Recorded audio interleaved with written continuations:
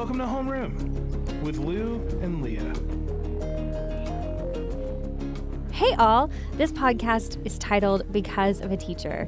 In this podcast, you will hear how our guests and current listeners have benefited from having an exceptional teacher in their lives.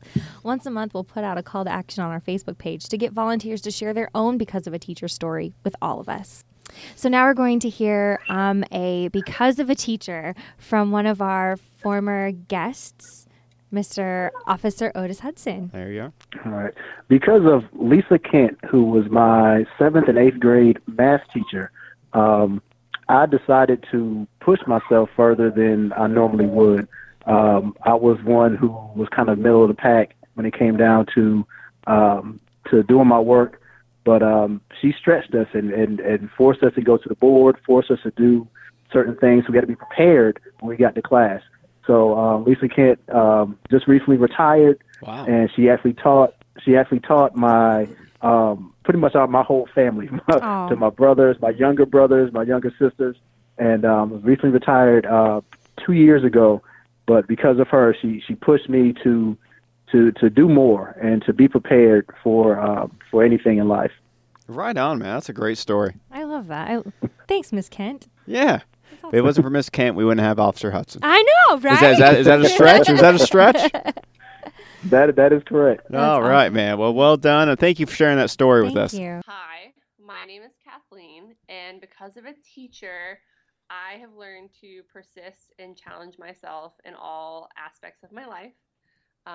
In high school, I had a teacher named Mr. Kirby, and he was my history teacher, which is a subject that I was horrible at, but he encouraged me and uplifted me and helped me to understand that even if I'm not succeeding at something, that doesn't mean that's a permanent place. It's a place that I can push and pass. So because of Mr. Kirby, I am a very persistent, hardworking person. Thank you, Mr. Kirby. Shout out to Mr. Kirby. That's awesome. Good one. Great. All right. It sounded like you had written that out. Yeah. All right, Louise, you ready? Hi, my name is Louise, and I am a local North Carolina art teacher at a public school. And because of teachers in my life, I have found my passion and what I love to do. This was actually 3 simultaneous teachers, Brian Farrell, Carol Brode, and Maureen Visot at my college and Seton Hill University.